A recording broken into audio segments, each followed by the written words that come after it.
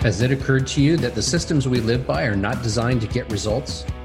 We pay for procedures instead of outcomes, focusing on emergencies rather than preventing disease and living a healthy lifestyle. For over 25 years, I've taken care of Olympians, Paralympians, A-list actors, and Fortune 1000 companies. If I did not get results, they did not get results. I realized that while powerful people who control the system want to keep the status quo, if I were to educate the masses, you would demand change. So I'm taking the gloves off and going after the systems as they are. Join me on my mission to create a new tomorrow as I chat with industry experts, elite athletes, thought leaders, and government officials about how we activate our vision for a better world. We may agree and we may disagree, but I'm not backing down. I'm Ari Gronich, and this is Create a New Tomorrow podcast.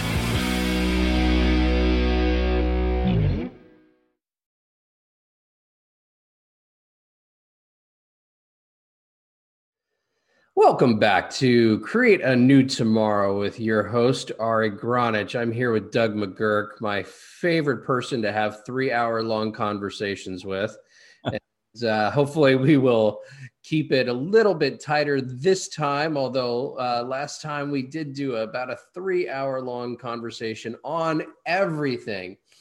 But in the meantime, so Doug, you have been Tony Robbins' top trainer. You're an NLP master. You do fire walks and fire eating and glass walks and arrow breaking and any kind of breakthrough kind of thing that you can imagine. You've worked with, I think you managed and worked with 3 or 4 detox centers in Miami area, which is not, an easy place to do detox because it's Miami. You got a lot of people who enjoy their medication. So, let me have you talk a little bit about who you are. What has made you this amazing breakthrough, the noise speaking coach? What makes you who you are? Well, first of all, thank you so much for the invitation and our always amazing and stimulating conversations. You are a star indeed. The long and short of it is, I don't know about you, growing up, I always felt like I was a misfit on the island of misfit toys. Like I never felt like I fit in anywhere. And to some extent, I still don't feel like I fit in many places. And now I'm okay with that. I kind of feel like if anything, that is true for everybody, that we're all unique and all special and have our gifts to bring to the world.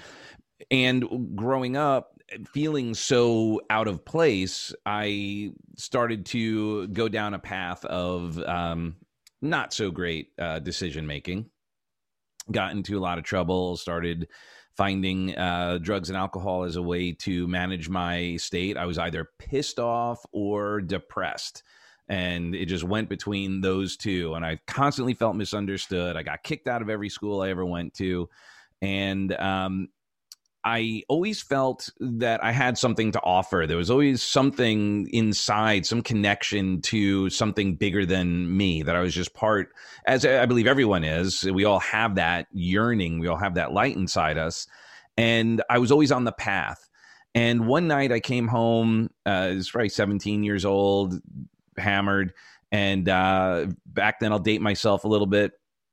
Tony Robbins was on infomercials pretty much 24/7, right? He didn't matter, around the world, he was somewhere on that experience. And I was always into spirituality. I remember I went to a parochial school. It's called Chaminade in Long Island. And it's a very prestigious school. Bill O'Reilly went there, Sean Hannity, like a lot of very successful people had been to that school. And it's Catholic. And I was always in the library looking at the books on occult and, just like otherness and just kind of going, there's more to this. It's not just this. And so I've always been on the path. And so I come home one night hammered and I see Tony again. And I go to my mom, like, Mom, give me your credit card. And she's like, what for? And I was like, Tony Robbins, personal power. And she's like, wow, we have that, honey. I'm like, we do? She's like, yeah, it's down in the den. still sealed, never opened, and I'm really going to date myself, cassettes. I think I have that same set of cassettes, is big blue Yep. of different cassettes, one after the other. Had two in, like two per Yeah. box with like 15 little books that had two cassettes. Yep. Mm-hmm. So I started listening to that, and it just made sense to me. Like what Tony was sharing made perfect sense, and I could start aligning kind of why I was feeling the way I felt and help me understand people better. And I remember one time I think I was about 8 or 9 years old, and we were out for, I don't know, it was Christmas or Thanksgiving dinner at I was at the Milleridge Inn on Long Island, a nice, kind of dinner thing. We we're all out, kind of fancy dress, and I saw a guy sitting there all by himself eating, and I was like, oh, this poor guy. He's like eating by himself. He's all alone. I was like, can we invite him over to eat with us? And my parents were like, yeah, go ahead, invite him. So I did. I went over there and I invited him, and he declined. But I always had that in me, like that, like care for people. I always loved people and have a big heart. So that's why I connected, I think, with Tony. After now obviously working with him and getting to know him, he's a big teddy bear. He's a giant-hearted, incredibly loving human being, and that's one of the reasons why we connected. So I just started applying that stuff, like just personal power to the best of my ability. But of course, I didn't, like everyone, didn't apply all the exercises, didn't do all of them. I listened to it and thought I'd epiphany my way to, to success. And after struggling with a bunch of issues and getting arrested and all of those things, I was like, I gotta just turn my life around. And I went on a car ride around the country with a good friend of mine. We drove around the country and camped our way, and I listened to that religiously. That was like all I listened to. And when I came back after that summer, I think it was I was 21. I was like, that's it. I'm doing music. That's my passion. I'm going to do music. And I ended up getting an internship at a studio and started applying what Tony taught with modeling and all that stuff. And in the studio, went from basically working for free and living off of credit cards to becoming a staff producer and making all these big records and working on multiple Grammy-winning records. And I really enjoyed helping people make incredible music. But I used NLP and coaching and all these cool strategies to help bring out the best performances of the artists I work with, the bands I worked with, and of course myself. And then I quit. I applied the Dickens process on myself that I just learned on Personal Power. And in one night, I quit smoking crack, doing coke, smoking pot, smoking cigarettes, drinking, like everything in one night. And just kind of started to transform my existence by just immersing myself in whatever environment that I was looking to succeed in, and did very well in music. And then the peak of my career is when Napster came out. So I had to reinvent myself. But I was speaking in music conferences at that point. I was showing bands how to monetize, that they didn't need record companies, and really helping out. But I loved doing that. And I had to reinvent and start over. And during that time, I ended up getting divorced, basically losing everything. I had to start over, literally from ground zero. And it was about this time of year when I had to do that, interestingly enough. It was during reinvent now, isn't it? Pardon? It's getting time to reinvent now again. Always. I mean, the truth is, and what's interesting, even back then, I remember, learning statistics about all that, and that, like our parents, they had a career. And that's kind of it. Like they usually found their career, they did their time, and they got their retirement. And, generally speaking, that was real. I mean, my dad, for the most part, was able to live that existence. And certainly while growing up, he was preaching that, you get a job, you get all that. And that's an interesting also experience where, I was a creative. I wanted to do music and all that. And my dad and everyone in his family are all doctors of some sort. They're all like, my dad's a lawyer, but it's a doctor of law. So like everyone there's uncles are, dentists, ER surgeons. One guy's the professor at MIT, like all super educated people. And I'm like, I want to rock. Right. And it didn't go over very well. So I had to certainly go against even what was being taught as who I should be or how I should show up. And yeah, so now they had that model of, okay, you get a gig and then it turns into a career and then you get your pension or what have you. And now that even growing up during that, it was already starting to happen where people change careers, usually potentially a couple times during their lifetime. Now, I'm not even sure what a career is anymore.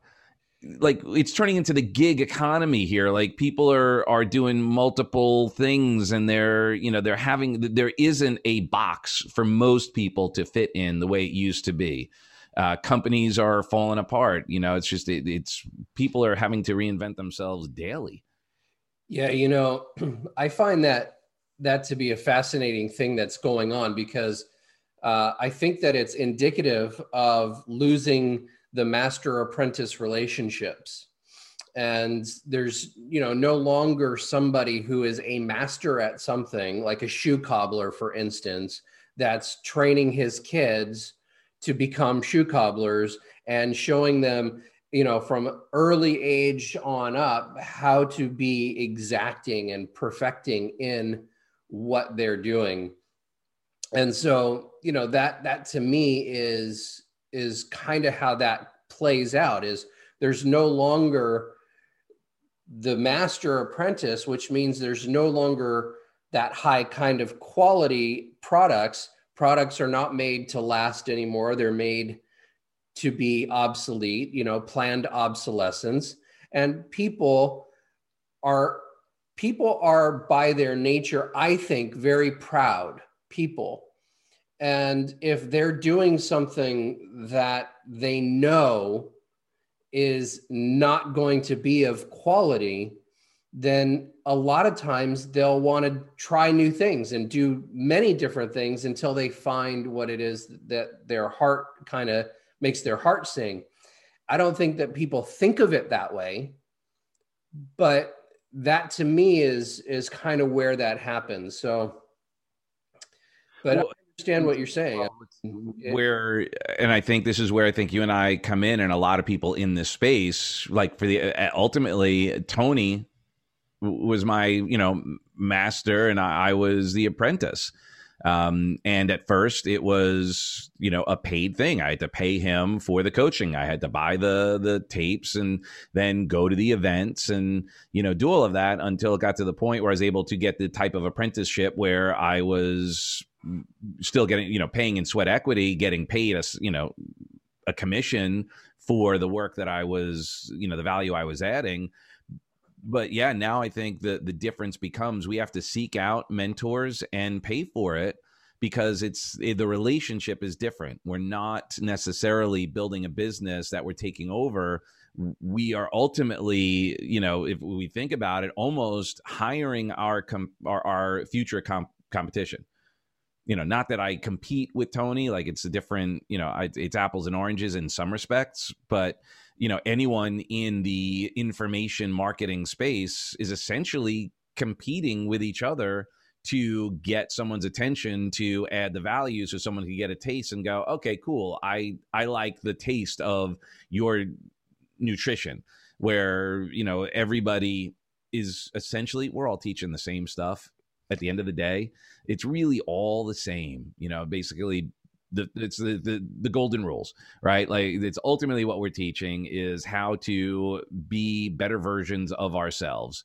And there's not a whole lot of different ways to do it in many respects. We're just going, oh, I like it hot and spicy, or I like it mild, but the nutrients are still going to be the same. And the way our body ends up utilizing it has some differences, and a lot of it is still the same. We assimilate and eliminate. We take information in, we use it, and there's other stuff we go, not for me. And that mindset is instructive, I think, in today's world. Right. So let me go kind of take a step back. You talked about the Dickens technique. So what is that? And and in general, I'm gonna ask you a couple questions. So the Dickens technique, what is it and how does it work and how did it work for you? Mm-hmm. And then the second thing is one of my biggest issues within the self-development world, and I've been in it since I was 8 years old and I did EST.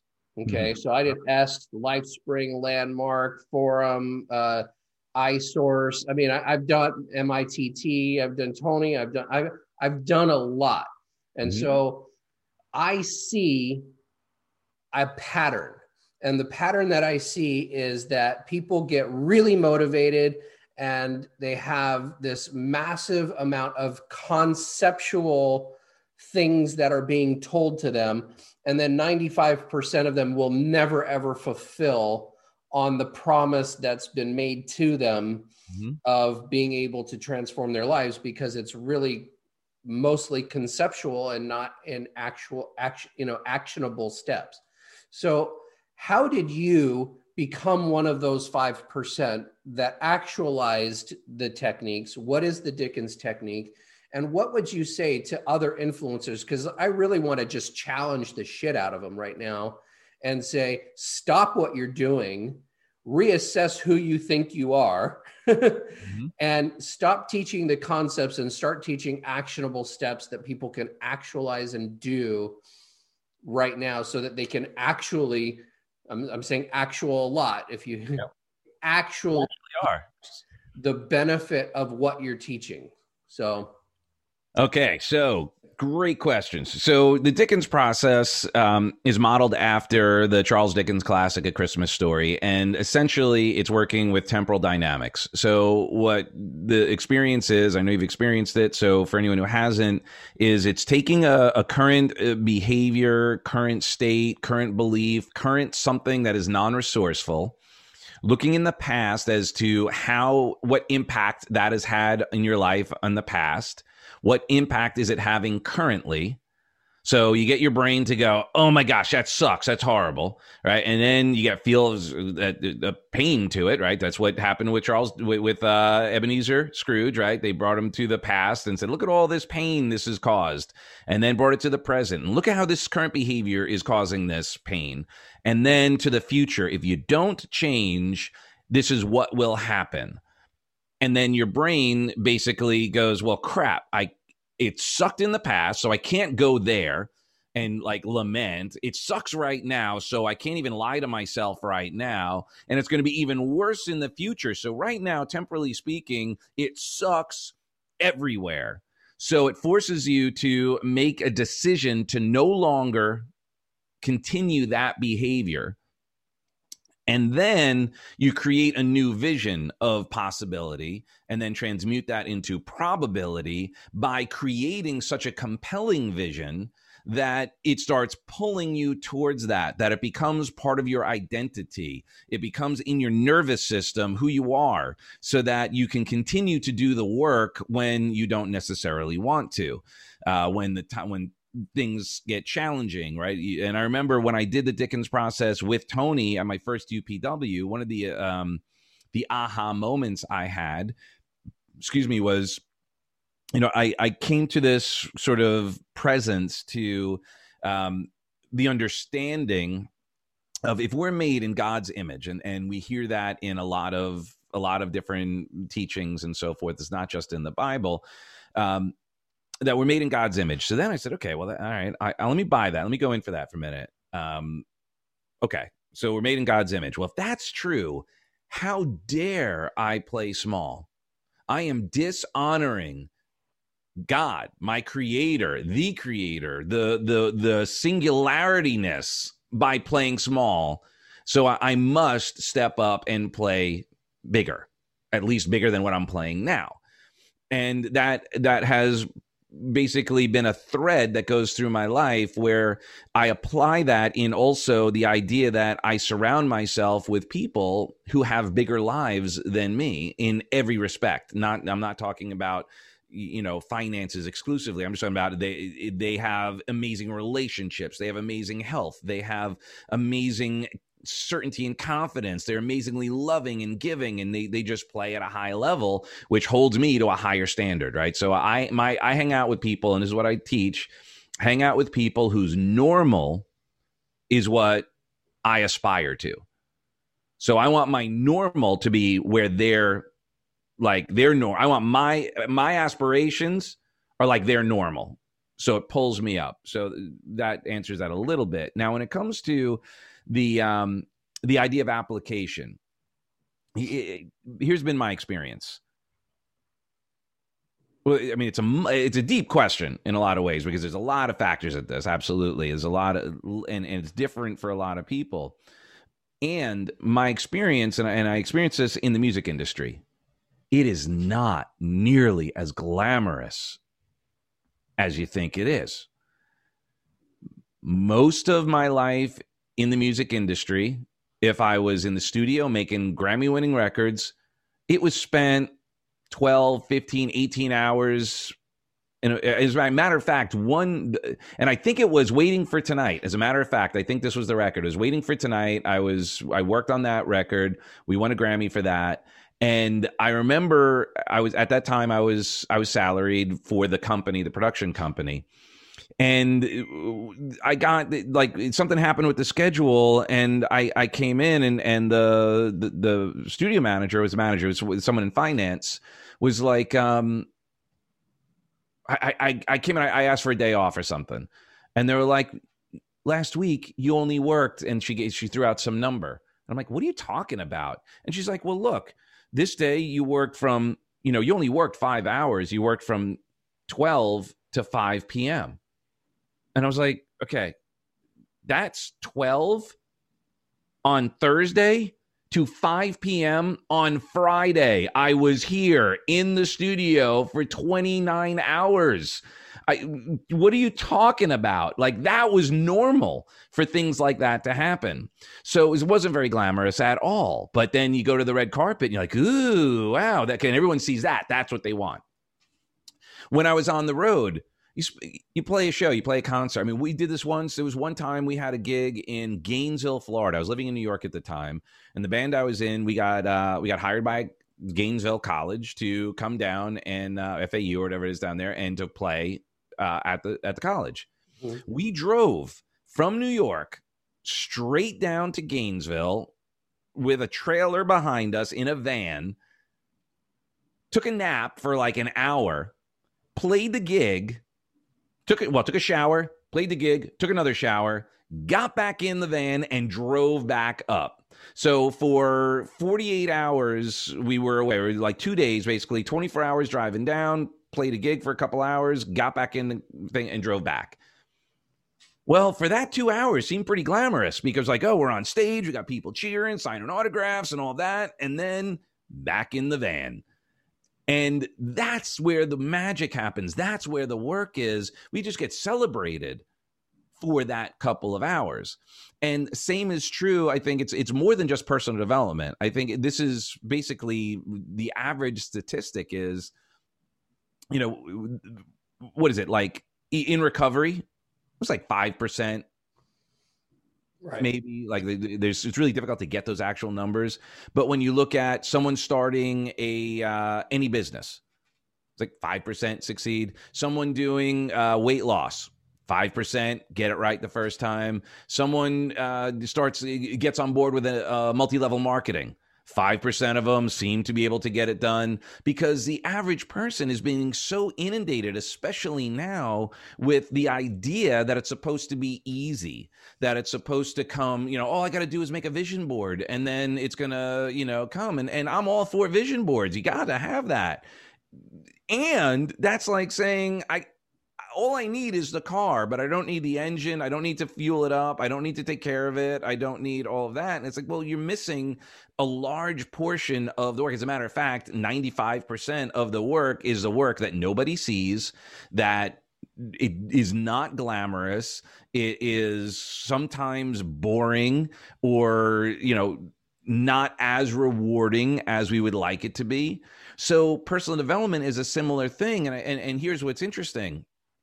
It's because I believe everyone has a loving heart, even when they don't. They just don't know how to express it. And they have love for, like, you look at gangs, right? They have no problem going, really violent gangs would go out and kill somebody for the love of the gang and the people within. They'll kill people for saving, it's, right. You get what I'm saying, in positive intent.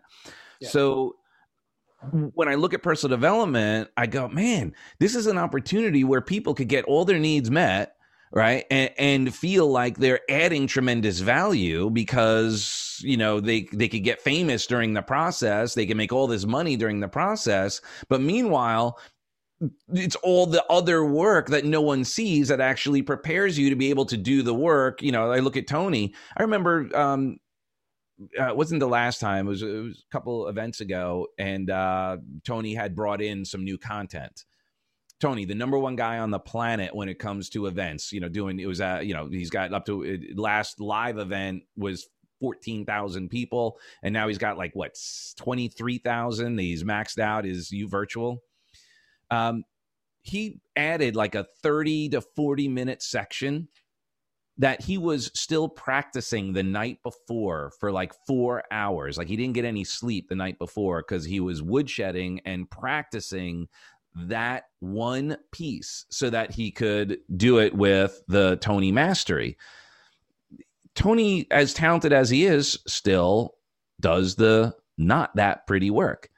And I think to your point is that a lot of people spend more time wishing and working and visualizing the success without doing the actual work necessary. And oftentimes it's because they don't know what to do. I've been there. There have been times I'm like, I don't know what to do because there's so much information out there. That's why it's so important that we hire coaches to go, yeah, you got the tools, you got all that, but let me show you how to really apply them. This is all you need to focus on. Do this. We need Mr. Miyagi, and at the time, we're not going to know why we're waxing on and waxing off and why this is important. But at the end of the day, the waxing on, waxing off is the fundamentals that we need to experience before we can go out there and get in the ring. Yeah, it seems like we have a lot of Mr. Miyagi's, or at least wannabe Mr. Miyagi's going around these days, but not a lot that actually get the job done like he did with Daniel, right? I just watched Cobra Kai on Netflix, so amazing, so great. I can't wait for 3 and 4. I know it was tremendous to see that. I mean, this is 40 years later. It's not like a little bit of time has gone by. It's 40 years. But the idea that people don't want to do the work, I think, is a falsity. I think that what you just said about them not knowing maybe what to do or how to do it, or even the starting place for it, that would be a little bit more kind of where I would see a Mr. Miyagi, a person that you're accountable to and that isn't necessarily charging you, right? Mr. Miyagi didn't take Daniel as an apprentice and say, you got to pay me. He got a lot of work out of the guy, but it was more like, I'm a swordsmith. I need somebody to cover my legacy and become a swordsmith just like me so that my legacy can be extended. And that legacy is now being sold, right? With the onset of all of these masters of transformation, it's being sold, right? And so I'm wondering if it's possible even to have a massive effect on a population when all you're doing is selling the service versus, giving it the way that they used to in the old tribes. And maybe it's just the work. I know, you've had such an amazing ability as an apprentice to take the information that you're given and transmute it into, I can now be a master at this. And I'm not sure what the difference is between you and somebody else who, the 95% that don't do that. I don't know specifically. It's not. It's hard. It's not a general answer. I think each person has some uniqueness, and that's why coaching is important, right? So that's the work I do. I have, some high level fundamentals, and then it's digging in a little bit deeper to find, okay, this is what's going to motivate you. This is what's going to light the fire under your ass, because different people are motivated by different things. So it's, as far as getting under the hood on that situation, that's why it's important to, obviously get to know somebody. So it's not a global answer. And at the same time, we run a challenge, because I agree with you. But the thing is, we're drowning in seas of information. Everybody, in the marketing world, and maybe this is part of it as well.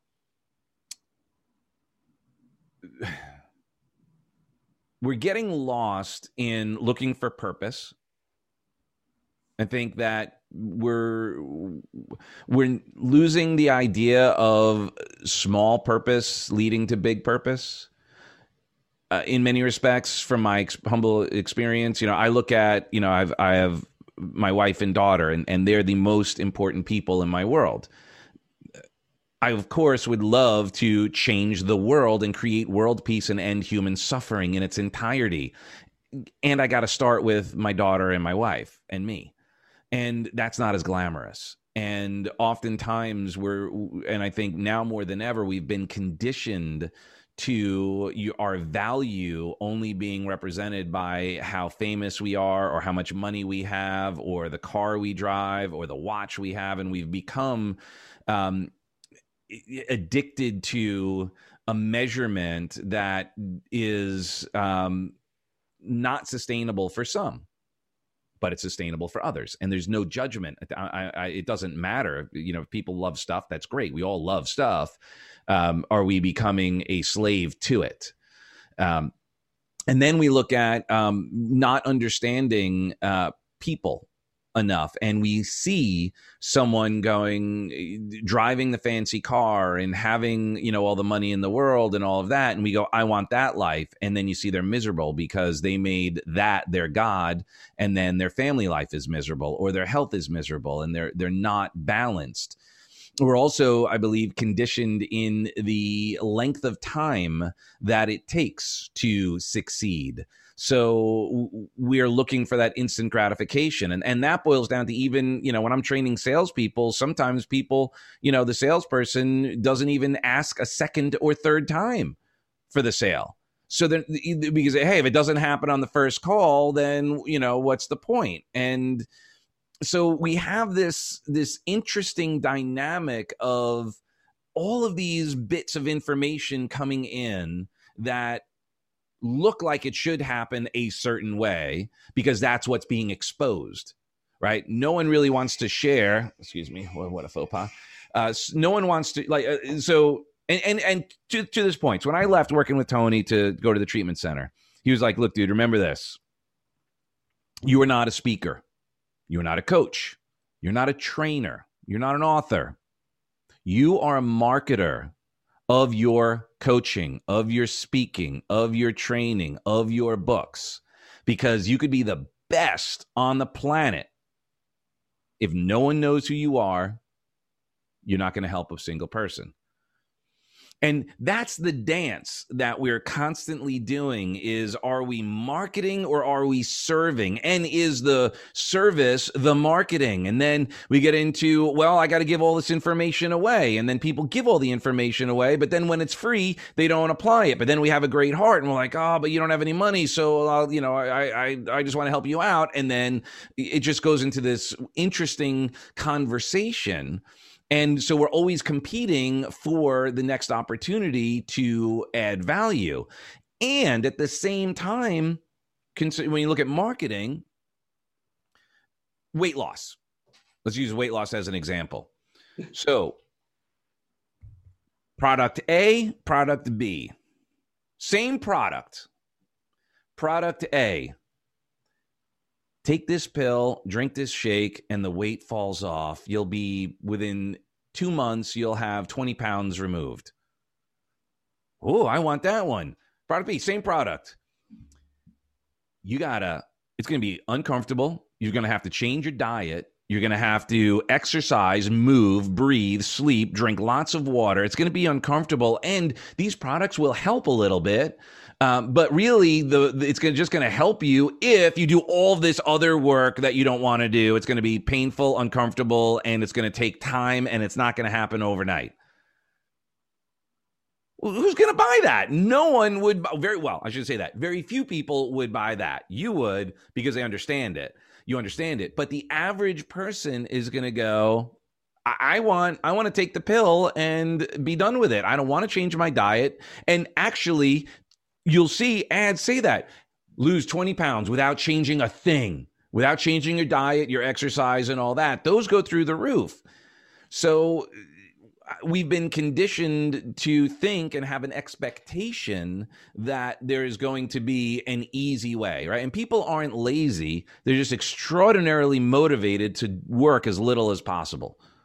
See, it's funny. I kind of agree and kind of disagree with that statement, because I think that people are programmed to work really, really hard with the thing that they're passionate about and be lazy about what they're not necessarily passionate about. And for example, you in a studio for 29 hours and that being a regular thing, that wasn't because you were getting paid enough on salary. For free. I did for a while.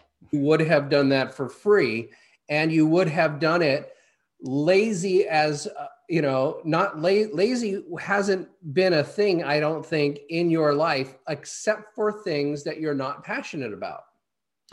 Well, yes, and we get distracted, right? So things come up and we have, shiny object syndrome.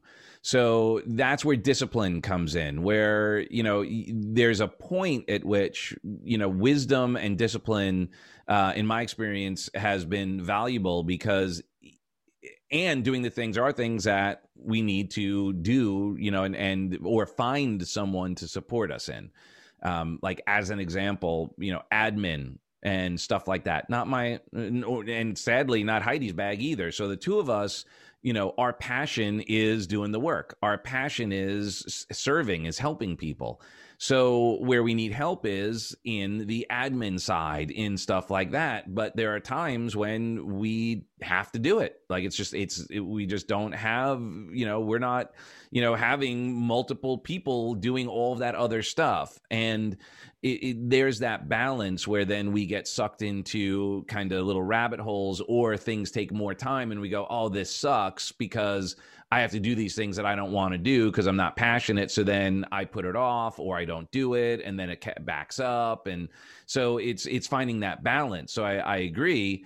And it's while I totally am on board with, finding your passion and going for it. And sometimes your passion may not be able to pay you. Right. But I believe that if we kind of transform our society a little bit, just a little bit, then we'll be able to go back to a time with the ability to live our passions, like times of Renaissance, for instance, Leonardo, da Vinci and Michelangelo and Thomas Edison, Benjamin Franklin. I mean, these people didn't go to school. They didn't graduate anywhere. They didn't become an artist or an inventor or a, politician. They were in their souls those things, and they simply took their soul, turned it into the passion, and by doing that, made it so that it worked. We've developed our society since then to only value the money that somebody can bring in rather than the contribution that they bring. Yeah. And that's not 100%, but that's a lot of it, right? Is that our world values who brings in the money. Like somebody like Mother Teresa may not be Mother Teresa today while that's who she was then, right? She may not have had that impact like she had today. Well, yeah, and I agree 100%. And the challenge that I believe we're facing now at this point as well is an expectation that if we're not having an impact like a Leonardo, DiCaprio or Da Vinci, if we're not famous, and what happened, I think, with the advent of the internet is that everyone had the opportunity to create an image, create a positioning to present themselves as if they are having that level of impact, because there's like a level of expectation of that's also part of the value, instead of just being okay with being a great mom, being a great dad, being you don't have to be famous. And I know he goes back to Warhol, everybody wants their 15 minutes. Like there is that element. And the challenge and the blessing with technology today and the internet is that we've leveled the playing field on one level, in that everyone can have the opportunity to put it out there. And now we've created a new level of standards by which we're being measured, and filters, and making sure we're taking the picture from the right angle, and making sure that we're posting enough and saying enough, and then worrying about, oh wait, now we're back to marketing, right? So are we marketing our business? So we want to go, all right, so we're looking at metrics. We're constantly looking at metrics and measuring, and did this work? Did that work? Well, it's the same for the little kid who's going, did I get a like? Did I not get a like? I'm measuring. Here's my metrics. That worked. That didn't work. Oh, this picture did. Oh, I said this. I got some attention, right? And then we're looking at all these other experiences. And then if I back that up a little bit into Tony's 6 needs, there we are, is getting addicted to the significance, getting addicted to the variety of, let me see who I can meet, who I can connect with. And, we get addicted to that, but we're not necessarily growing or contributing. However, we have the illusion of growth or contribution, especially contribution, because someone now starts getting on their soapbox and thinks that it's their responsibility to point out someone else's foibles and how so-and-so is the wrong, and then now we get into the whole dynamism of, opinion, and that it's for your own good that I'm telling you why this is bad or that is bad, and why we can't do this or can't do that. And it's such an interesting dynamic that we're living in right now, because it's almost like, remember Jurassic Park? Yeah. In that line that Jeff Goldblum, said something like, well, we have the technology to create these monsters, but we don't have the wisdom to decide, to ask whether we should make these monsters. And I'll give you a great example, not to go down a pandemic conspiracy theory, thing, but it's a great example of it. Is it seemed at the time that there was no actual plan in handling the pandemic. All of the secondary and tertiary fallout considerations never seemed to have been addressed, while having this, we got to stop everything and all of that, and make all these drastic changes without having to go, let me think about this. What impact is that going to have long term? And same is true, and it's happened, with the technology of the internet, that not that I don't believe in regulations, I believe in consideration. And going, okay, hold on. If we do this, what are the possibility? What are the ramifications? Yeah, I see you guys are going to make lots of money, and you've got to gather all this data, and you can, make it so convenient for everybody and all of that. But when we do that, here's the fallout. Here's what's going to be some potential challenges, and what fail-safes do we have in place here? We all love getting in the airplane and the excitement of jumping out of it. But if we don't have the parachute and we haven't done some due diligence on that, it's going to be a really fantastic short ride. And I feel like that's kind of one of the things we've experienced lately and probably for the last 100 years, is not taking into consideration, because everything's moving so fast, not taking into consideration and thinking through the outcome possibilities from all perspectives. So I'm gonna take that and kind of twist it a little bit into cognitive dissonance, right? So lack of cognitive dissonance or lack of common sense, sorry, and add in cognitive dissonance. And emotional dissonance. And emotional dissonance. We don't even know what we're feeling anymore. Yep. Right? So how does that play out in the decisions? Like, we're looking at an election season, right? We just had an amazing debate between our presidents, or our president and the person who's seeking office, Mr. Biden. There seems to be a lot of cognitive dissonance and a lack of common sense in every aspect of life. Yeah. And I'm, my way of looking at things in general is I try to find out and understand why people choose to do things the way they choose to do them, why they're so okay with making decisions that go completely 180 against their own self-interest.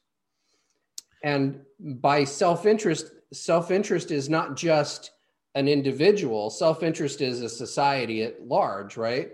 So, I look at things, I'm in the medical world, so I look at things like, why would we allow 70,000 chemicals to be put on our food, air, and water, to be introduced into our society? Since only the 1970s, late 1970s, we've had over 70,000 new chemicals arrive.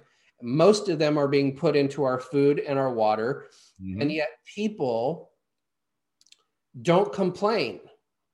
They don't say, that ain't cool, I'm not going to buy that. They're not saying, they're not really up in arms about anybody. There's like such a small, insignificant amount of people fighting that fight, for instance. Or if a company, let's say, is poisoning the well water in their own community and all the people are getting cancer, the employees are not the ones making those decisions, but why aren't they stopping those decisions? And so that's kind of like, that's the cognitive dissonance. Yeah. Actions don't equal the results. And so let's talk a little bit about that, because to me, that can lead into some solutions if we can get a hold of this and what's going on. So a couple things. Obviously, this is such a complex conversation. And I think part of the challenge is that it seems that sometimes people are not really all that into having a complex conversation. They want it to be a simple yes or no, do this, do that. The complexity challenges things, and that's true for everything, right? The tyranny of complexity stops people from taking action because they go, I don't even know what to do, and then they just freeze, right? So when we don't know what to do, we freeze. A confused mind says no. So the complexity, and now, we can unpack this into education, right? I believe that education has failed over the years. I look at, like books from like what school books were for fifth graders in the like early 1900s or the late 1800s. And they are like college level, literally. And they're unpacking, you had to know so much about the government and how it ran. And it was a huge part of the educational system. Why? Because the expectation was you were likely going to serve at some level for some short period of time, not be a career politician. So let's table that for a second. Next, we move into resignation, where people just go, I don't even know what to do. And they actually create a synesthesia and they close off the consequences. It becomes an addiction, right? So that part of the nucleus accumbens, the NA in our mind, actually bypasses. So we consciously know, and there's a cognitive dissonance, we consciously know the negative outcome from said behavior, But we still do it because we don't feel the consequences. And now we're into the emotional dissonance and the science behind it. How that occurs is there's actually a part of our brain that wires itself through conditioning, through expectations, and through the consumption of said poisons, which then create this interweaved experience where it's both cognitive and physiological, which creates the emotional, because now it's in our body, we're feeling it, but like it's like getting lost in Jersey, right? You know, it's like, well, yeah, you can't get there from here, right? I don't know if you ever had that happen where, you know, it's like the hotel's across the street. Yeah, it's going to take about 30 minutes to get there because you can't make a left turn. And in order to get there, you'd have to be able to, in 5 minutes, you have to make a left. Instead, you have to do this giant, huge circle. And then you go, F it. Right. And then people get a case of the F-its. And we see that in addiction. And actually, you know, one of the things when I was working in the treatment center, what I really came to use as one of my, and I still is one of my keynotes, is creatures of addict. And I just point out that we're addicted. Everyone is addicted to something. And we get addicted. And I'll use the example like right now when we talked about the debates and the cognitive dissonance that both sides will accuse the other of. And it's unbelievable to watch because we're like, wow, like, man, I'm just going to take this position. If we met in the middle, would we be okay with this conversation? Like if we just actually took what was going on and in this conversation, whatever that is, and met in the middle, would you be okay? Because it's so, and yeah, for me, the answer is probably not. I think we've gone way off course for what's best for, you know, humanity. But that being said, you'll see people actually having that cognitive dissonance going, you know, no, we got to put this Roundup. We can't have those weeds. We can't have those weeds. And like, well, I get it. However, as you're killing those weeds, you are poisoning yourself and killing the flora in your body that is necessary to digest, which is creating all these problems in the first place. So while, yeah, you killed those weeds, you've killed yourself in the process. But because we're so interested in the quick fix, we don't want to pull the weeds. We don't want to take the time to do it. We want the instant fix, spray that with some goo, and then solve the problem.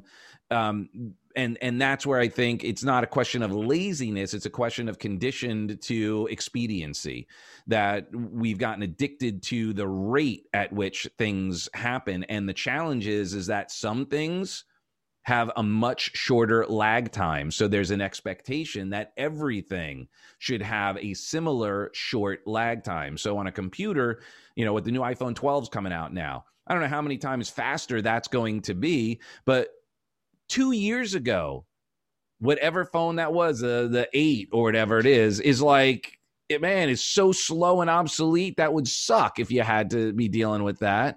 I have the iPhone 7, okay?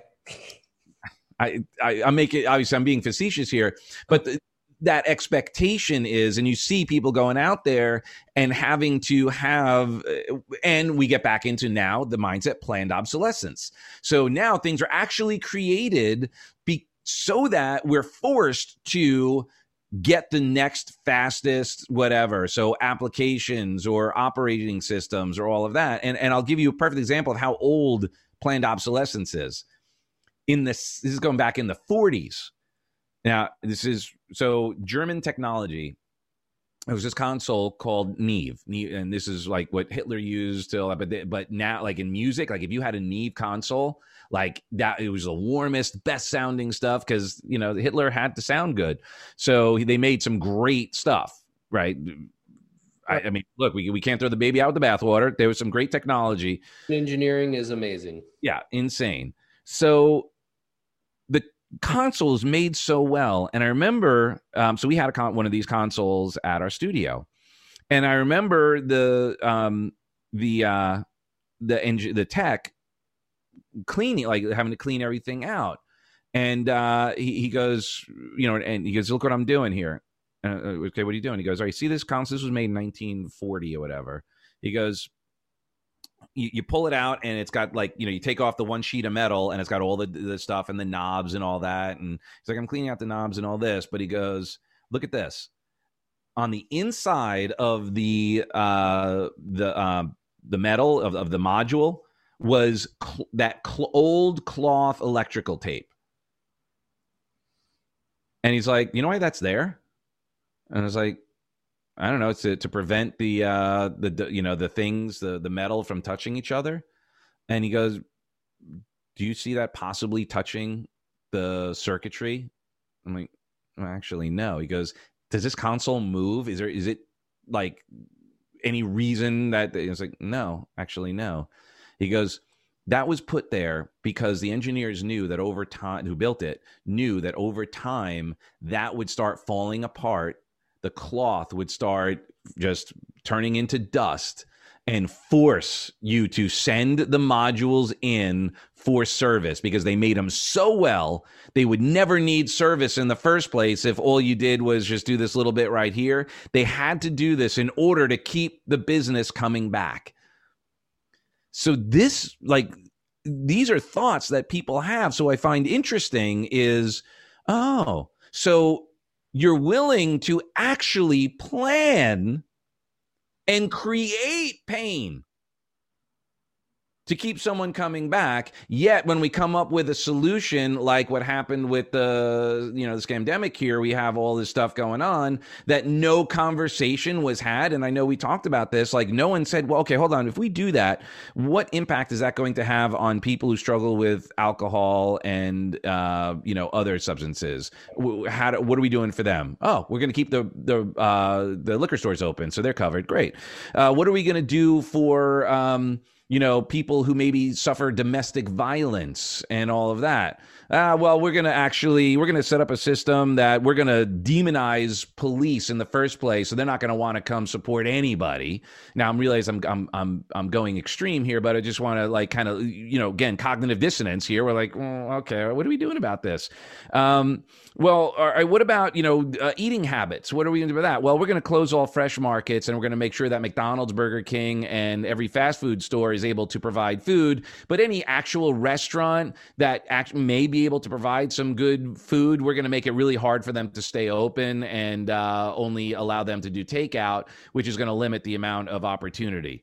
So basically, we've taken all those situations, but when someone said, excuse me, what could we do to help those people?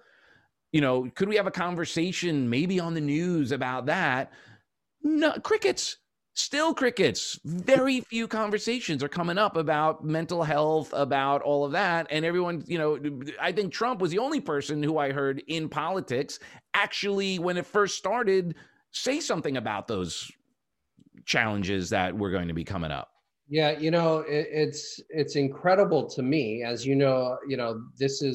this is the world that I live in for my whole life.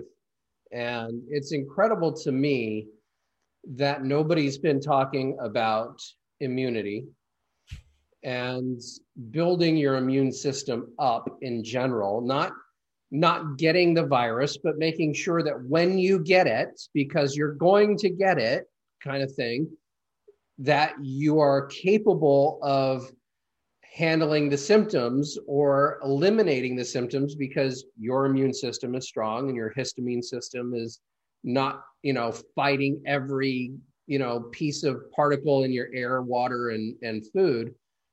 So it is absolutely incredible to me that nobody's talking about it. But what's even more incredible, and this is something we can talk about, is how many major companies have banned communication about immunity, about alternatives, who have censored.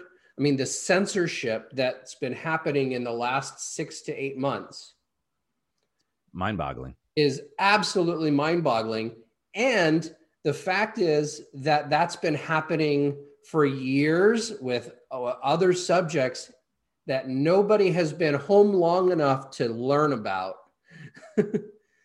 Well, yeah, and the truth is that not only has that information been suppressed and censored and so forth, and no focus on what we could do for our immunity and our immune system and so forth, everything that was done specifically hurt the immune system, create more stress, prevent the ability to actually go out and, exercise and all of that. Now, look, personal responsibility, we all have to do that. But if you're conditioned to a certain way, it makes it a little more challenging to navigate. Yes, but in your and my neighborhoods, right, we have beaches near us.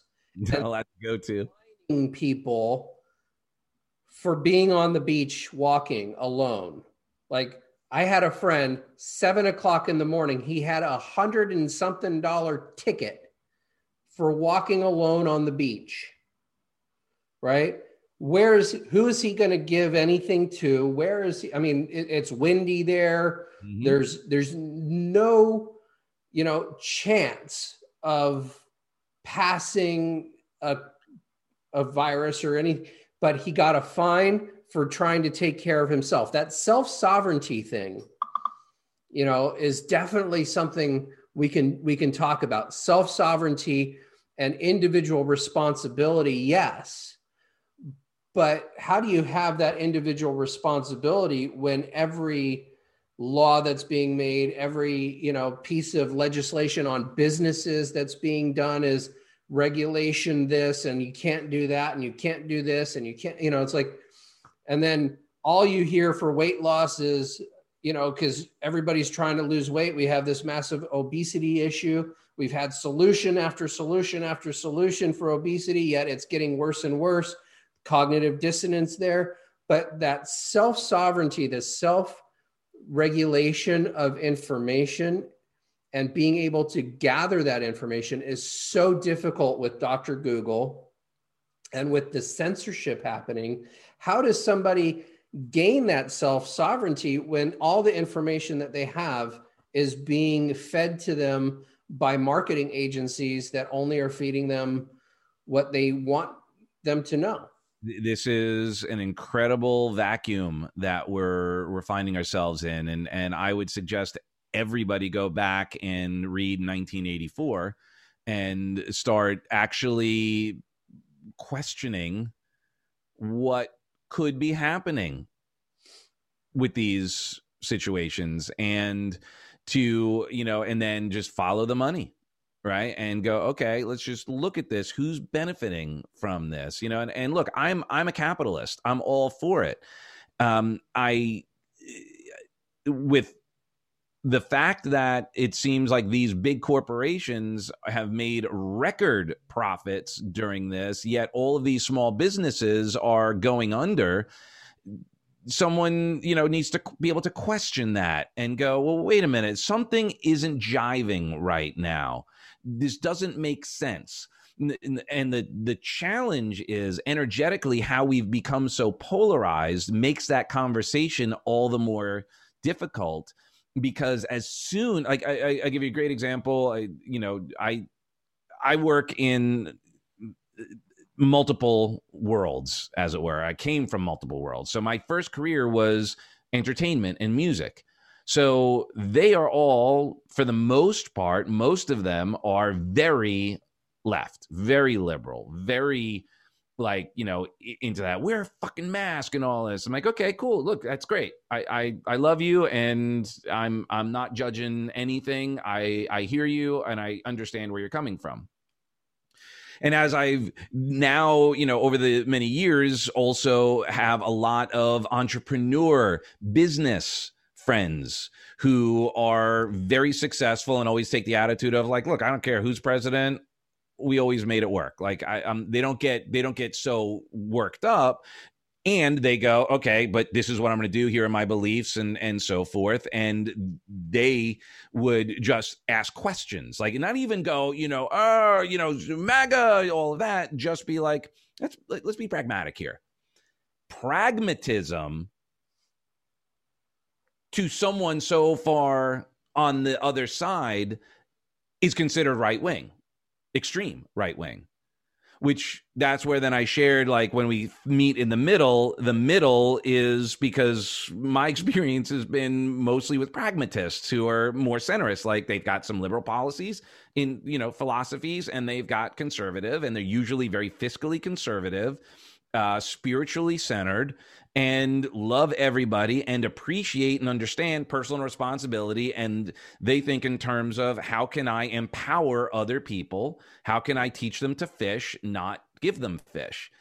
So it's a very interesting dynamic, and how charged this has become. So I think what has happened, my experience is, and I could be wrong, is that the cognitive dissonance is starting to also be grounded in the need for certainty. That things are so uncertain, they're looking for someone to solve their answers, and they're only looking in one place. So as an example, I remember I was just, a conversation on social media, and I made some comment about how our HOA, I'm still paying my HOA dues, but I wasn't able to use the pool. Right. And I called the HOA and spoke to them, and they're like, well, yeah, but what if there's too many people in there, and there's there's stuff on the seat, and you're too close to each other, and we need something. And I'm like, so let me get this straight. You think we're too stupid to take care of ourselves?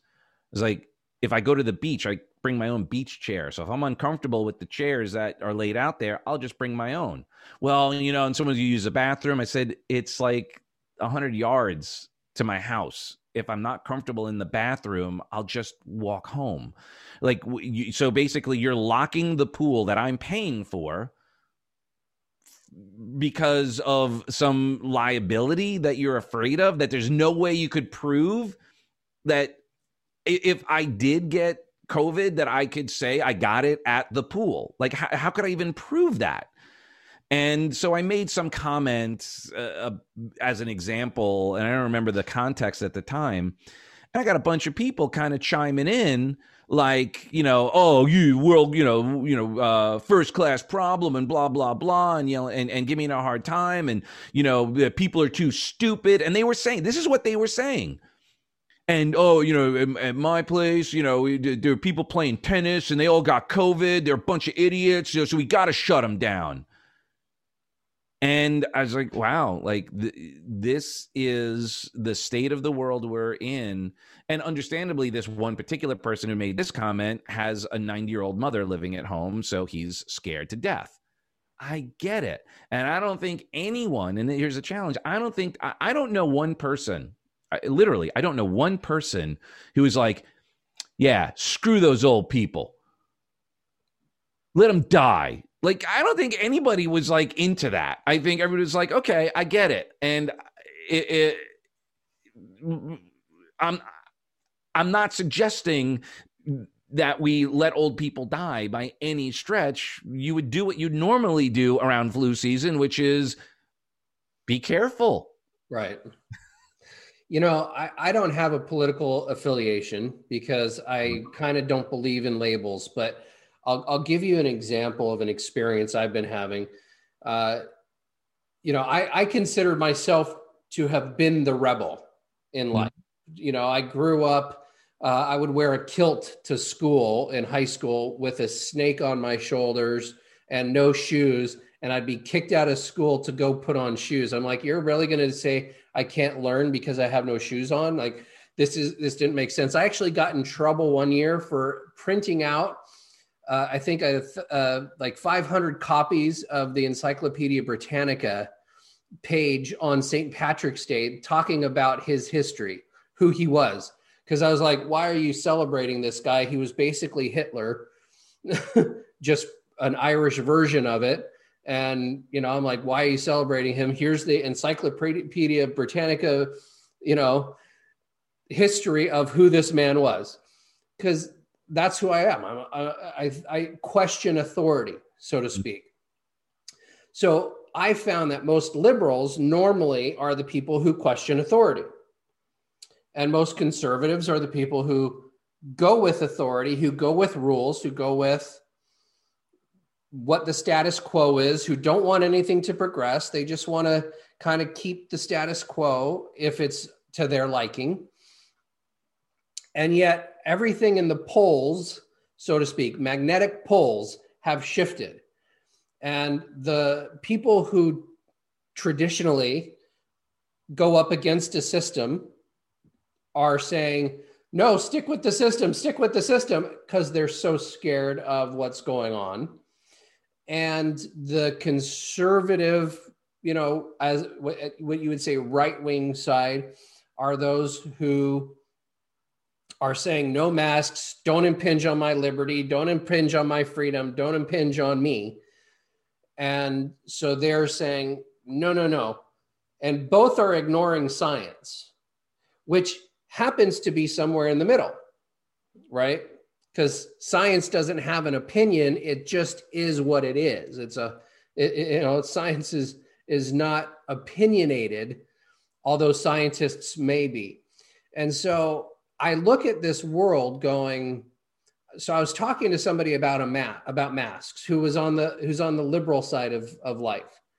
And that person was telling me, I can't stand all of my friends who are now going onto Trump's side because Trump said don't wear masks. And so anybody who doesn't want to wear a mask must be on Trump's side, versus those who are wearing masks must be on the other side, right? So it's always got to be some side out here versus coming back to that middle place that we've talked about a bunch. But the facts are somewhere always in the middle between opinions. And most of the time, the facts have nothing to do with opinions. For instance, a mask filters to 10 microns. The virus is 0.1 microns. That's a fact. There's no disputing that fact with opinion. It's disputing whether what we're doing with the mask can actually help with the virus. So if you're looking at a 10 micron filtering mask and you have a 0.1 micron virus, that virus is going to shoot right past the mask. It just can't get trapped because it's not small enough to trap, the holes aren't small enough to trap the virus. Simple. No opinion. Yeah, but what about the droplets? The droplets, so here's the thing about droplets, right? If somebody coughs on you and the virus lands on that mask, you can breathe the virus through the mask. Not only that, but it's got a place of concentration that's hang out there for a while. That if it's moist and it's concentrated, it will grow. So the amount of virus, the amount of droplets are going to be increased, not decreased. Well, and can I also point out that I rarely have people sneezing or coughing on me, if ever. I can't remember the last time something like that happened. Right, because most people, like I was raised with Emily Post, and we had to take etiquette classes and lessons. And I have a copy, I think, still of a 1950s Emily Post book, okay? That was my grandmother's. But we were always told, cover your face when you're going to cough and sneeze. I just said that. My mic probably picked it up.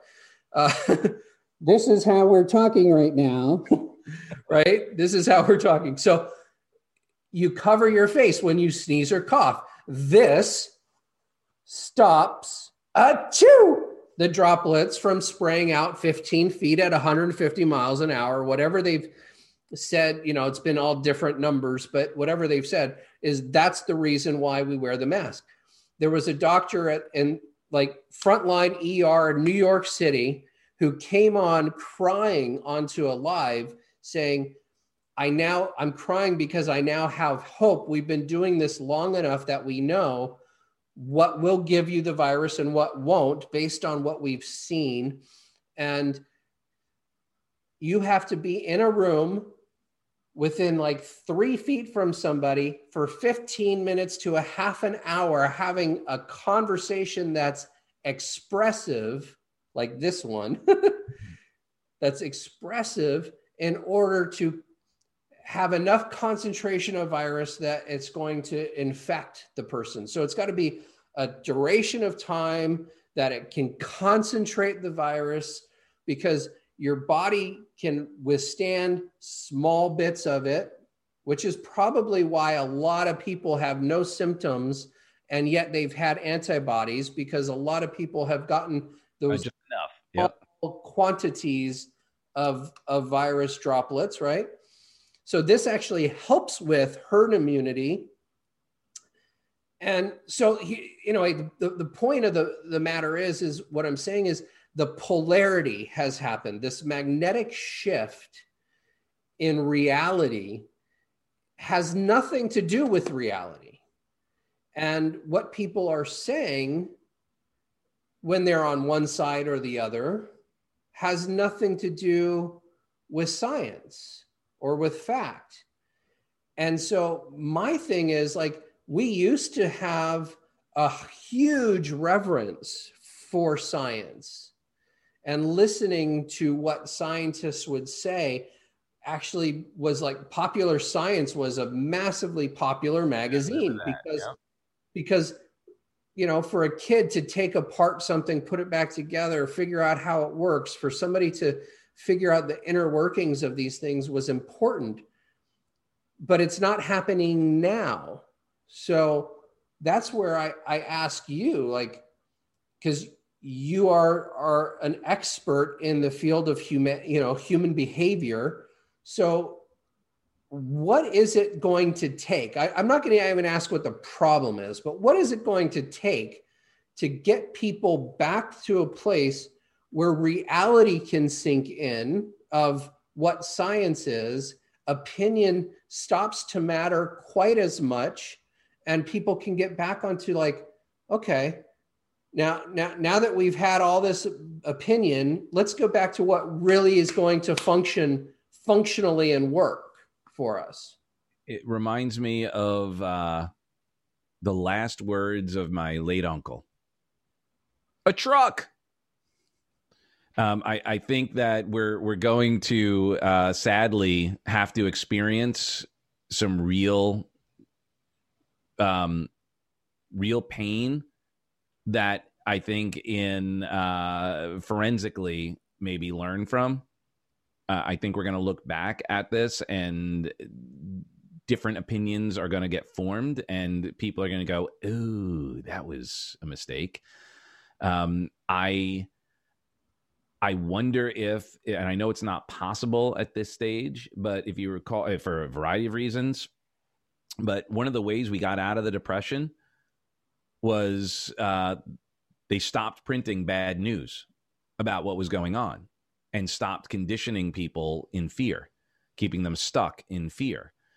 And right now there's so many motivators, and the news agencies and the big companies that own all the news and all of that are benefiting from the putting on the news. I think the challenge of 24-hour news is everything's got to be breaking. Everything's got to be, so people get stuck in that mode. And to ask people to, and it's gotten past that, because now obviously we know that, it's not the news anymore, it's opinion. So it's, very little bit reporting. It's mostly, the thoughts about what is being reported. Right.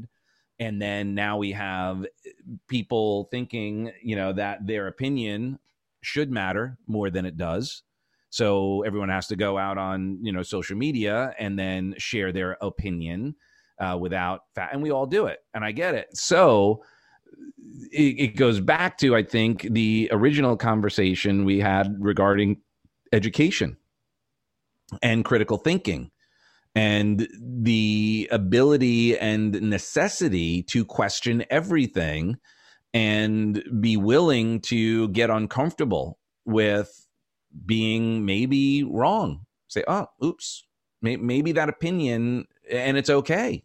It's okay to change your opinion. Beliefs are dynamic. And what we believed, and it was so interesting, using that example, one of the people, music friends, very liberal, and asked some really interesting questions about, he said something like, well, he goes, what if the state came down and said that you can't use your power. You have to turn your power off, your lights off at 6 o'clock. What if the state said that? Would you walk around the neighborhood, and if you saw someone with their lights on after 6, would you report them? And I was well, first of all, I needed way more context than that to even like go there. But I'll tell you right off the rip, no. And then it would take me a really difficult conversation and understanding to then even try on the possibility of me telling someone else what to do with their power. But like to even have that conversation. So I think that we're at a spot where we need to be able to, all of us collectively, shake up our current belief systems, really take a hard look at our values and the consequences of those filters. Where are we drawing that line? Are we willing to take personal responsibility? And, even to a point, like, so as an example, right? Everything like we've got, and this is, so let's just look at how we've evolved so fast in the last, let's say, 100 years. 100 years ago, there were a lot more personal farms. You lived on the farm. You got up and dad took son out and showed him the farm and said, here's how we take care of the animals. Here's how we, get the oxen, plow the field. And, we do all of that. And then the mother would be helping with the gardening, but then, it would take all day to cook a meal and all, like, there was like, just to survive was required a lot of effort. And there was no FOMO.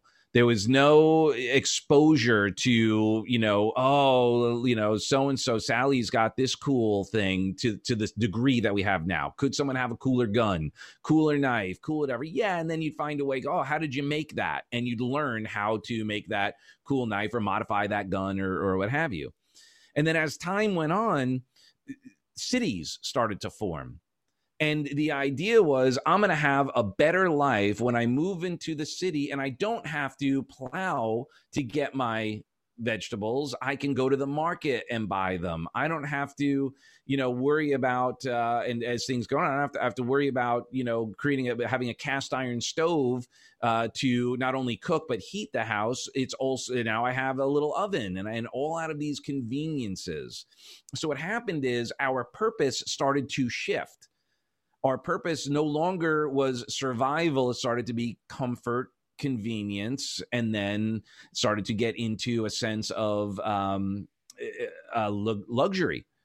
And luxury lifestyle changed as things happened. And the more, if we think about it, and it drives me nuts, if we think about today, like how easy in so many respects life is for everybody. But growing up, what kids today are having access to and the expectation and what they're being conditioned to, like personal responsibility and, expectations, right? And I'll give you a great example. I don't know if you saw that old video, it's 5-6 years ago, whatever, where a kid had basically only seen an iPad. So to change, just knew to swipe.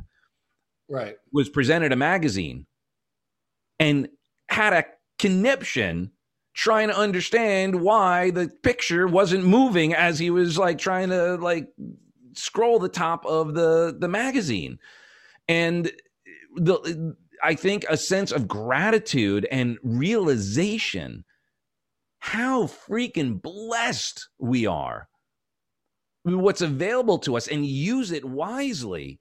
And, like if you really care about somebody, sometimes giving them, and we struggle with our daughter. Today's her birthday. She's 6 today. Like, how do you express to a child, we love her. We want her. Obviously, everybody wants their children to have it better than we did. And then we go, but is that the best? Better in what way? Do we want to make it easier for her?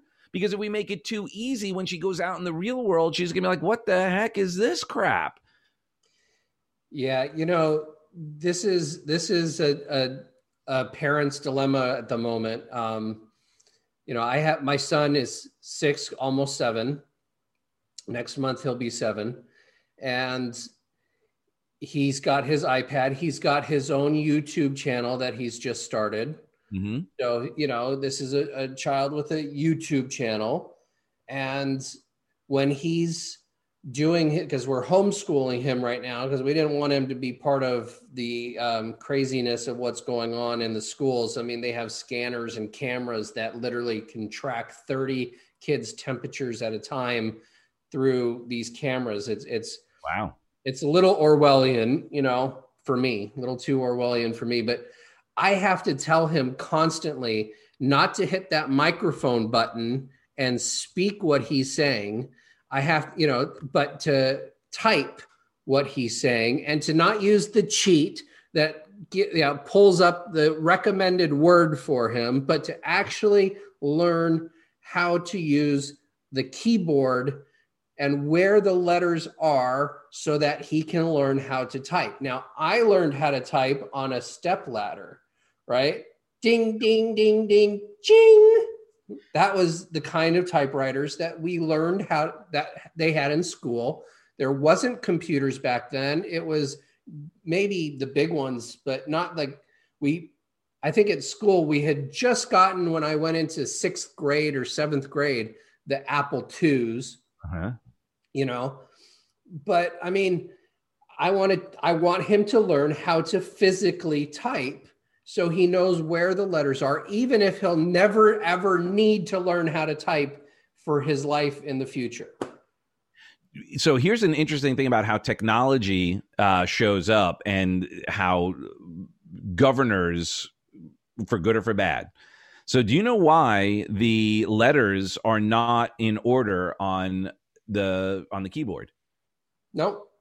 When typewriters were first created, when they put the letters right next to each other and the way they were set up, remember how to doink, doink, doink, doink, doink, they would jam. So they had to put them in a weird way to not only slow down, but basically they were figured out, like the way letters were used, if they kept them in that order, they would be close to each other so many times that they had to break them up, and that slowed down your fingers so that they wouldn't jam up as quickly, because the fastest someone could type actually created the problem. So they slowed it down by making it harder for someone to actually type at that speed. And then, with the way the letters were spread. So it's just interesting how they were able to take that technology and go, oh, we actually got a truck. It didn't work. We weren't able to soften it. It literally would not work. So we had to modify the way in which we did things so that it was sustainable. And that's something that we're not taking into consideration as a rule. You're bringing that up right now. Hey, I want to, here's what's so interesting. A lot of the things we do in school were also Miyagi.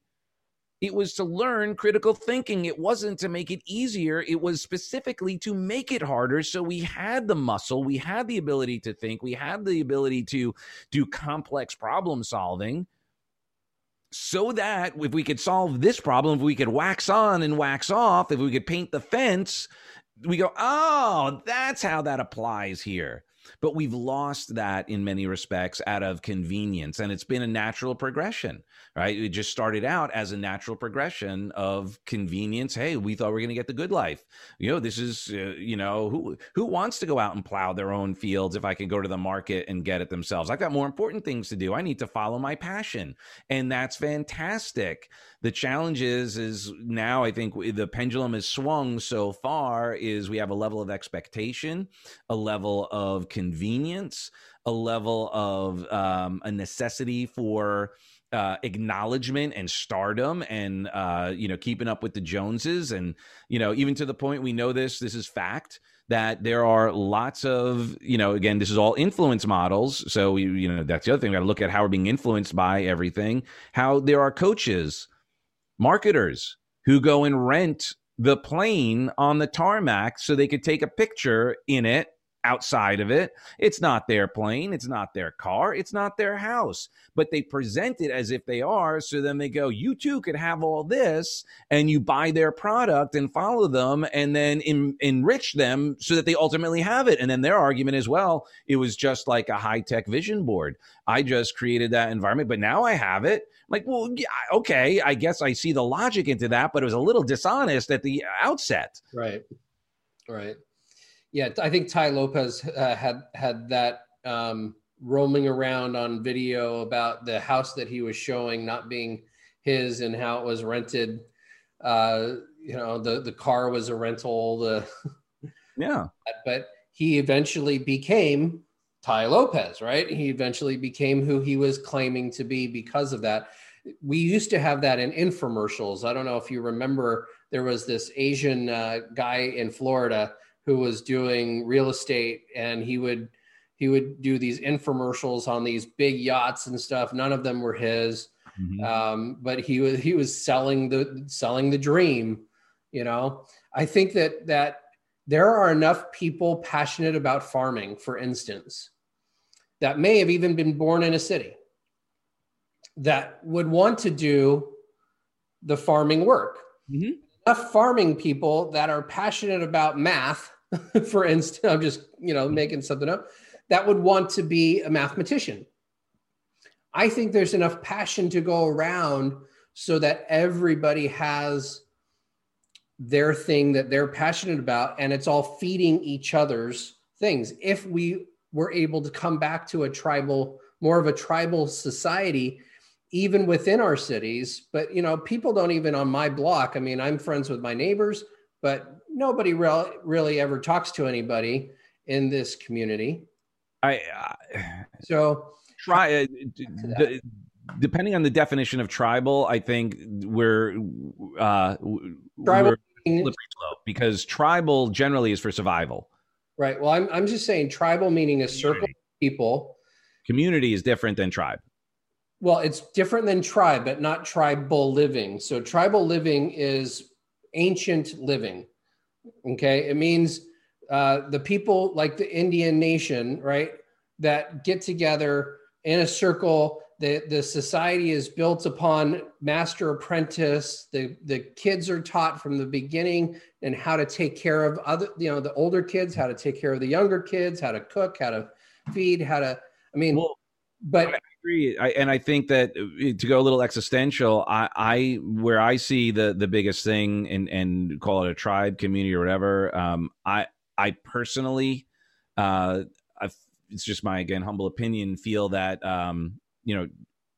the lack of God, the lack of spirit, the lack of genuine spirituality, not pseudo spirituality, not, pretending, not, just because I say namaste and I don't know what it means, or even if I know what it means, makes me spiritual. I think that we've lost our spiritual center, and by taking, God out of the conversation and the reality, the existence, the acceptance of something bigger than us, whatever your method is. Because again, we get back into tribal, making your God is better than my God or is real or not, instead of an appreciation of the community around the principles of the golden rules of spirituality, of a recognition of a connection bigger than us that supports us in a way that is sustainable and is still ethereal. I think there's reasons why, we don't see that, right? Just like we don't see air or gravity, but if we were to deny its existence and say we're going to, take no part in it, if we denied it and jumped out of a plane, we'd experience it. If we denied it and stopped breathing it, we'd experience it.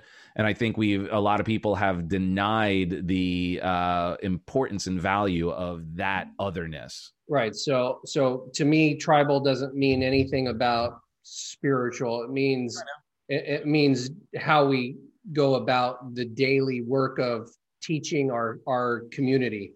Agreed. There are two different conversations that are, though, still part of the conversation, because it becomes the fundamental and understanding and filters through which said group will run their conversations. Yes, and so here's my philosophy on the spirituality side of things. I think that everybody has a right to their own belief. I saw a billboard sign one time that was a message to atheists, and it basically said that to be an atheist is the equivalent of a trillion waves hitting the shore, and all of a sudden a sandcastle appeared, because we are a trillion cells or so colliding, and then the perfect form of us is created. And so that was a message to atheists, and I liked the message, because to me, there has to be some kind of planner to have planned what is before me, the beauty that's before me. However, I also love the saying that a friend of mine used to say, which is, for me to believe that I know anything about anything, including what I'm saying right now, is the height of arrogance. And I'm going to caveat that with, man asks God to explain to him the wonders of the universe. And God says, if I were to explain to you the wonders of an apple seed, it would be more than you could ever fathom. And so to me, spirituality is a seeking, not a destination. Mm-hmm. It's not a knowing, but it's a questioning.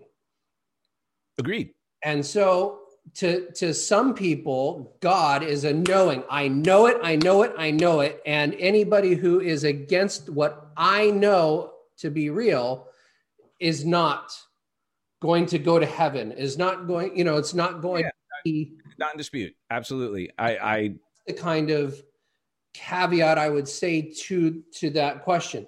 Yes, I believe that there is something much more powerful than me in this world, right?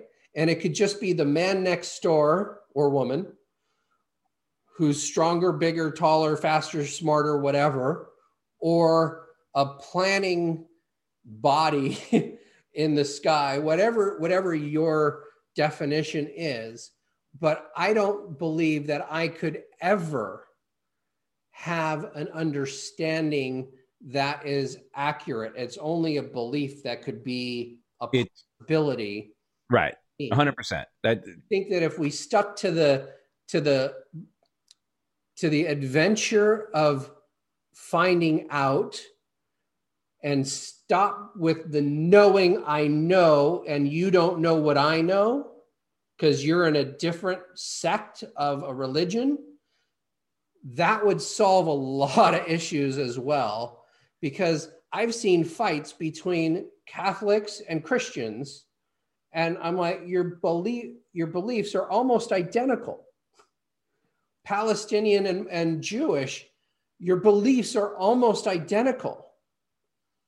Well, we're family. We exist together. Let's all freaking find out where we have similarities and where we have questions, and then just ask the questions. Exactly. Well, I agree 100%. I was raised Catholic, and I appreciate the purpose behind it and what the desired outcome is, and that's great. We can differ on process, and that's okay too. That is where I think this country was founded on. Originally was so that we could practice whatever our process was, but we agreed on the purpose. We've lost a little bit of that, it seems. And it's interesting, I look at it like just like you just shared, like God, the universe, Mother Nature, whatever language we choose to put on that otherness is so, like, think of it as like a supercomputer, like a computer that is beyond even anything that we could even comprehend to begin with. And you and we're like Commodore 64s. We just can't even run the program. It's like trying to run, the iOS on a calculator. It can't be done, but we know that it's there. And that's where the cognitive dissonance, I think, with all of this occurs, because we're all looking for certainty in an answer. And once we find something that we can resonate with and we get convicted to that and resolved to that, then we say everything else is wrong. And we're seeing that in politics. We're seeing that in health. We're seeing that we saw that, in the treatment world. People are like, no, it's got to be AA. That's the only way to do it. And I'm like, well, yeah, but this person right here has done it through yoga and healthy eating and exercise. They're getting the same result. You want to be sober? They want to be sober. Their process is yoga, healthy eating, and exercise. Yours is going to meetings and doing it that way. We're not here to tell you what the right or wrong way is, provided we've agreed on an outcome. And I think that's where we're having the challenge in general with people, is that we're unable at times to take a step back and go, well, what do you want? And then go, oh, okay, well, yeah, I want that too. Okay, good. Let's start there. Let's just stop the conversation. Take a step back and breathe in. We both want the same thing. Got it. Now we could start chipping away at how we get there. And let's start by not making someone wrong for their decision on how they think it's going to get there. Now we could have a conversation and point out the potential challenges with that process. And that would be instructive and valuable, because, I don't think, again, this is probably Pollyannic to some extent to any conspiracy theorist, but, if we go down a pathway of that, we don't have, the Illuminati and some other things working at play to, create the Great Reset and, enslave all people and the Georgia Stones and 500,000 people on the planet, and go down that pathway, that if we actually just go, what if the people in charge of making some decisions genuinely wanted people to be healthy and do well and all of that, and that they freaked out and they didn't know what to do, so they made a decision quickly about what to do, and now they're going, ooh, maybe that was a little rash, maybe that was a little harsh, that's okay.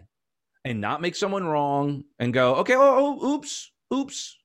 Like, we can't undo it. We can't. But to continue down this pathway is just because you don't want to say oops, and you don't want to go, maybe that was the embarrassment. And that's what I think has happened, is that people they've doubled down so much on whatever their position is, that there's a fear that if you change your mind, someone is going to go, and we've seen it. And look, this isn't a political conversation, but here's what I do know. My experience, I know a lot of people, and you shared it earlier, who were like, you know what? I was liberal. I was, Democrat. I was Obama. I was Clinton. I was all that. And I did not want Trump. I thought he was, the devil incarnate, and, he's just a lighter shade of red of the devil. But now it's orange. Yeah. Yeah. But now I don't necessarily like him, and I don't understand him sometimes, but I believe he's doing the right thing, and I'm going that direction. Right. I don't know anybody who was on Trump's side who went, you know what? The other choice is better. I know no one who's done that. I do. And I'm not saying they don't exist. I do. You do? Great. I know a lot of people who have done. People who have shifted to Trump, or to that side of thinking where they've eased up on doubling down on some philosophies, and they go, you know what, I think this is going to be better for us if we continue to maintain an idea of freedom. And that actually, some of the other mindsets have been more, and like you shared earlier, how it swung, have been more draconian and dictatorial, as it were, than what was, everyone thought Trump was going to be. So again, not picking sides here. It's just an interesting observation where you go, okay, well, the fact that you've experienced someone go to the other side is, has not been mine. And of course, I'm not suggesting that it doesn't exist. Right. No, the thing is, I've witnessed both sides, and frankly, I don't care because I don't like either of them. I think that both parties, both systems, I think that what we've got going on, right? What we got here is a failure to communicate. Well, that's why term limits. We just got to get that right. Yeah. Get everyone out in 4 years, get in some new blood, people who actually suffer the consequences of the decisions that are being made, because they go, oh, when I leave here, I'm going to have to actually live by these rules and not create a double standard as it is anyway. Right. Would be beneficial. And it would be really nice if we started getting, some of the people I've talked to, some of the people you've talked to actually run for office, because the fact of the matter is that what we have is because of the decisions that we've made for 50 years, right? It's not any small thing. What we have going on right now is because of 50 years of decision-making that has absolutely been horrid. And the fact of the matter is, you could go to the school system, you could go to whatever, but poli-sci, political science, those things were things that we learned, humanities, social sciences, those are things that we learned in elementary school on up. And they don't teach them that much, and especially not to the degree that we learned them. But we need a new flock of people who are talking about solutions. And I'd love to actually do this again. I know we've had a few conversations already that have lasted a long time. This is almost, a 2-hour conversation, and I'm enjoying it, but I do have to end it soon. Mm-hmm. And so I'd like to see us we've talked a lot about the issues, right, that we see and somewhat of the solutions. But what I'd like to have us do sometime, and maybe we do it as a panel discussion, we get together and just have like a panel discussion. But I'd like to see us do a solution conversation. I don't think solution conversations are being done anymore, or at least not very effectively or very well. But a solution conversation where we just take, say, the healthcare system and we go, okay, what would solve heart disease? What would solve diabetes? What would be the thing that solves these kinds of illnesses? And it may extrapolate out into farming and agriculture and stuff like that. But just have, because if you think about all of this, it's all a parasympathetic system. So, one piece is directly impacted or indirectly impacted on a rather intense level. And that's the challenge that we've basically created, is we've got a rat's nest of issues that are directly correlated and causative to what happens next. And that's where, I think that it's a challenge, because when people get stuck on one issue, which obviously it's important to them and all of that, it's very difficult to really have an in-depth conversation, because we've also gotten to the point where we're all, I think it's back to education, is we become a news bite society. So, we go, clean energy. I'm like, all for it. I got it. How do we do that in a way that takes into consideration all of the other structures that are in place? I'm not saying, and I don't think anybody's against solar power. I have solar power. But, we use the example of electric cars, and they go, well, there are studies that show to make the electric car causes more carbon, challenges that, and I'm not saying it's true or not, but that conversation comes up, and it is a real one. Right. And the thing with that is that it's the decisions that we make. Right. So if we mine something in Canada, ship the raw material to China, and then have China send it back to us made because it's cheap labor, we didn't take into consideration the gas, the fuel, the things that it took to get us there.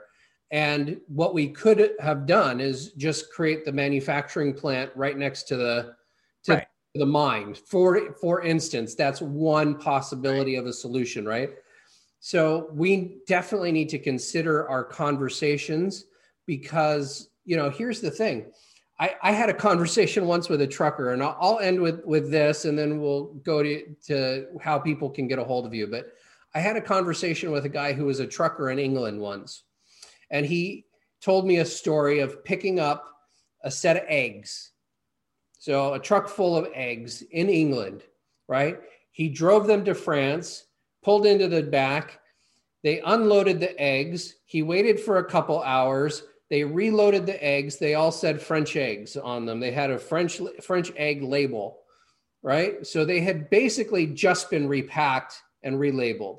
Then he took those same eggs to Italy, to the Vatican, and he dropped them off. Now, mind you, there was like 2 other stops in between where they did the same thing, like Spain, they did Spanish eggs, and then they did same eggs, same exact English eggs. And then finally they went to the Vatican. He pulled them in. They got labeled as Vatican eggs. Okay. And then he took them back to England as Vatican eggs. And they, it's like, did they not see what just happened here? Like, does this make sense? Idaho potatoes, same thing. I had a trucker friend here. He took potatoes from Florida to Idaho and brought Idaho potatoes back here. It's like, we're not thinking. The cognitive dissonance is so grand. Well, and there's also so then back to follow the money. Yeah. So the odds are that in all of those situations, the people making the decisions were getting healthily compensated.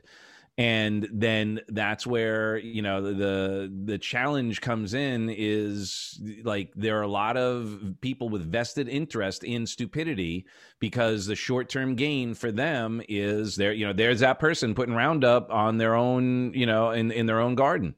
Right. But my point is that the person with vested interest is not the person who's being affected by this. Right. People being affected by this. And so, well, they are, because it's hurting the economy long term. Right. But what I'm saying is, where's the rage, the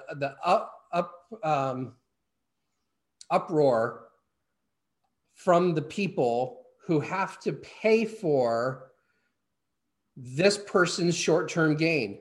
Mm-hmm. Bezos, just in the time of Amazon, the coronavirus, right? Just in the shutdown period of time, if he were to give every single one of his employees, I think it was somewhere close to $110,000 each employee. He has a lot of employees. If he gave them all $110,000, he would be back just to where he was pre-virus. Okay? So where's the outrage? That was the word I was looking for. Where's the outrage at what's happening and who's profiting from other people's misery? The people who are miserable are not outraged. They're not outraged.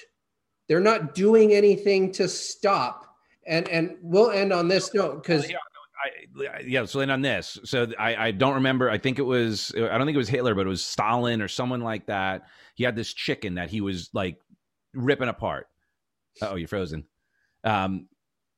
Share this story. He was ripping it apart, killing, like beating it and all of that, but he would continue to feed it. And that abused chicken kept following him for the food. Even though he would kick the crap out of it, he'd pull out the feathers, and he was just pointing out, he's like, you give someone some comfort, some food, and you can do anything you want to them. And I think that is what we've been so satiated with, and now go back to diet, with sugar, with alcohol, with other poisons, that we are just fat and comfy. And the alternative is going to be painful. It's going to be uncomfortable. We're going to piss people off. People, it's actually, studies have shown that people who are more, pragmatists, more conservative, like 80% of them are afraid to say something. about how they feel about something because of all the blowback that they get. So it is not a popular way to be is a critical thinker. But if we get taken care of, people are like, okay, stimulus check. Okay. Free phone. Okay. Right.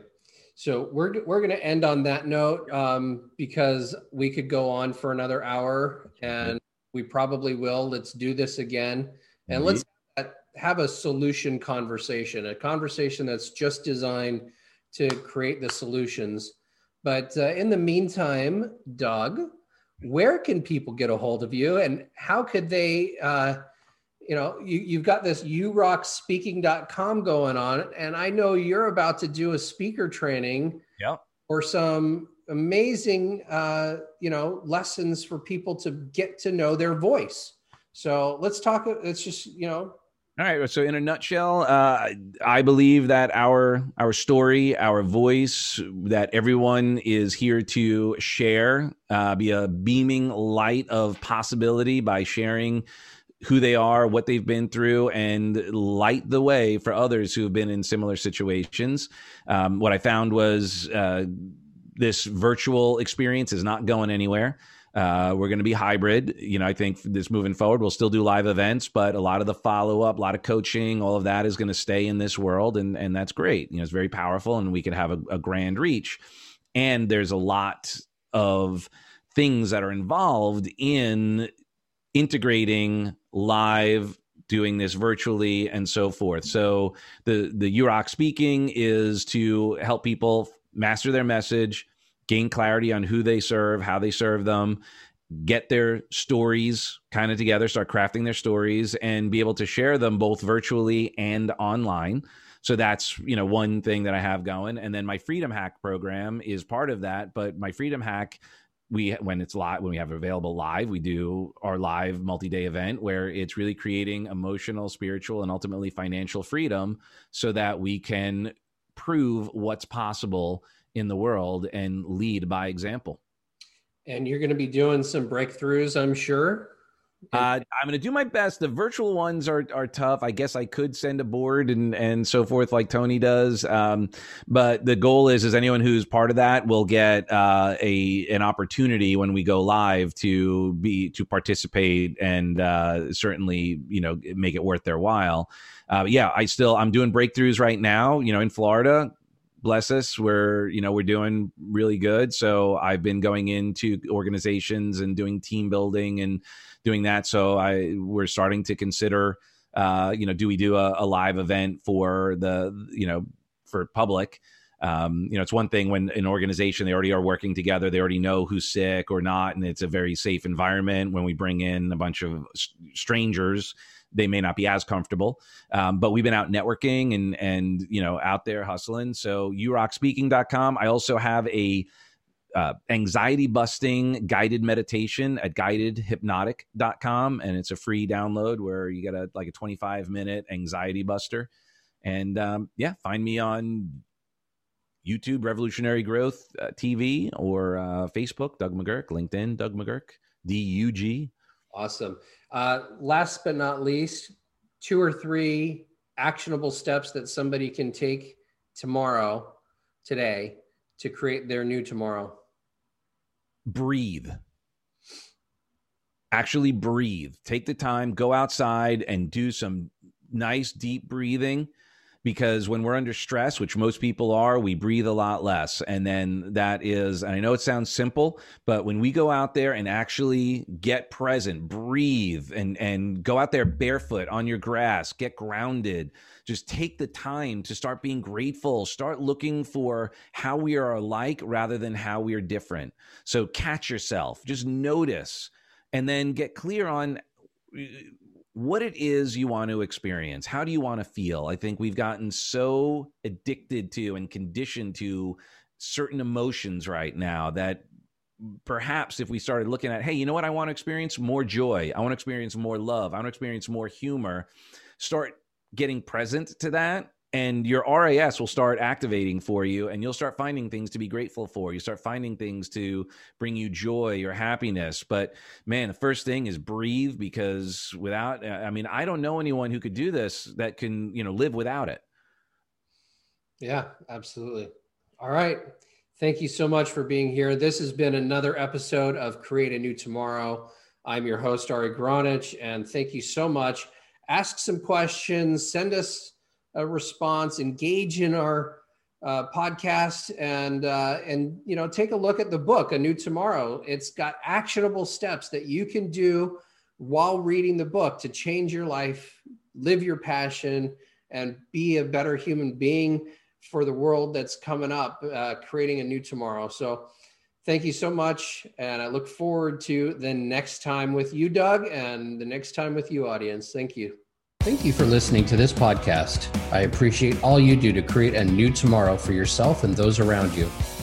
If you'd like to take this information further and are interested in joining a community of like-minded people who are all passionate about activating their vision for a better world, go to the website createanewtomorrow.com and find out how you can be part of making a bigger difference. I have a gift for you just for checking it out and look forward to seeing you take the leap and joining our private paid mastermind community. Until then, see you on the next episode.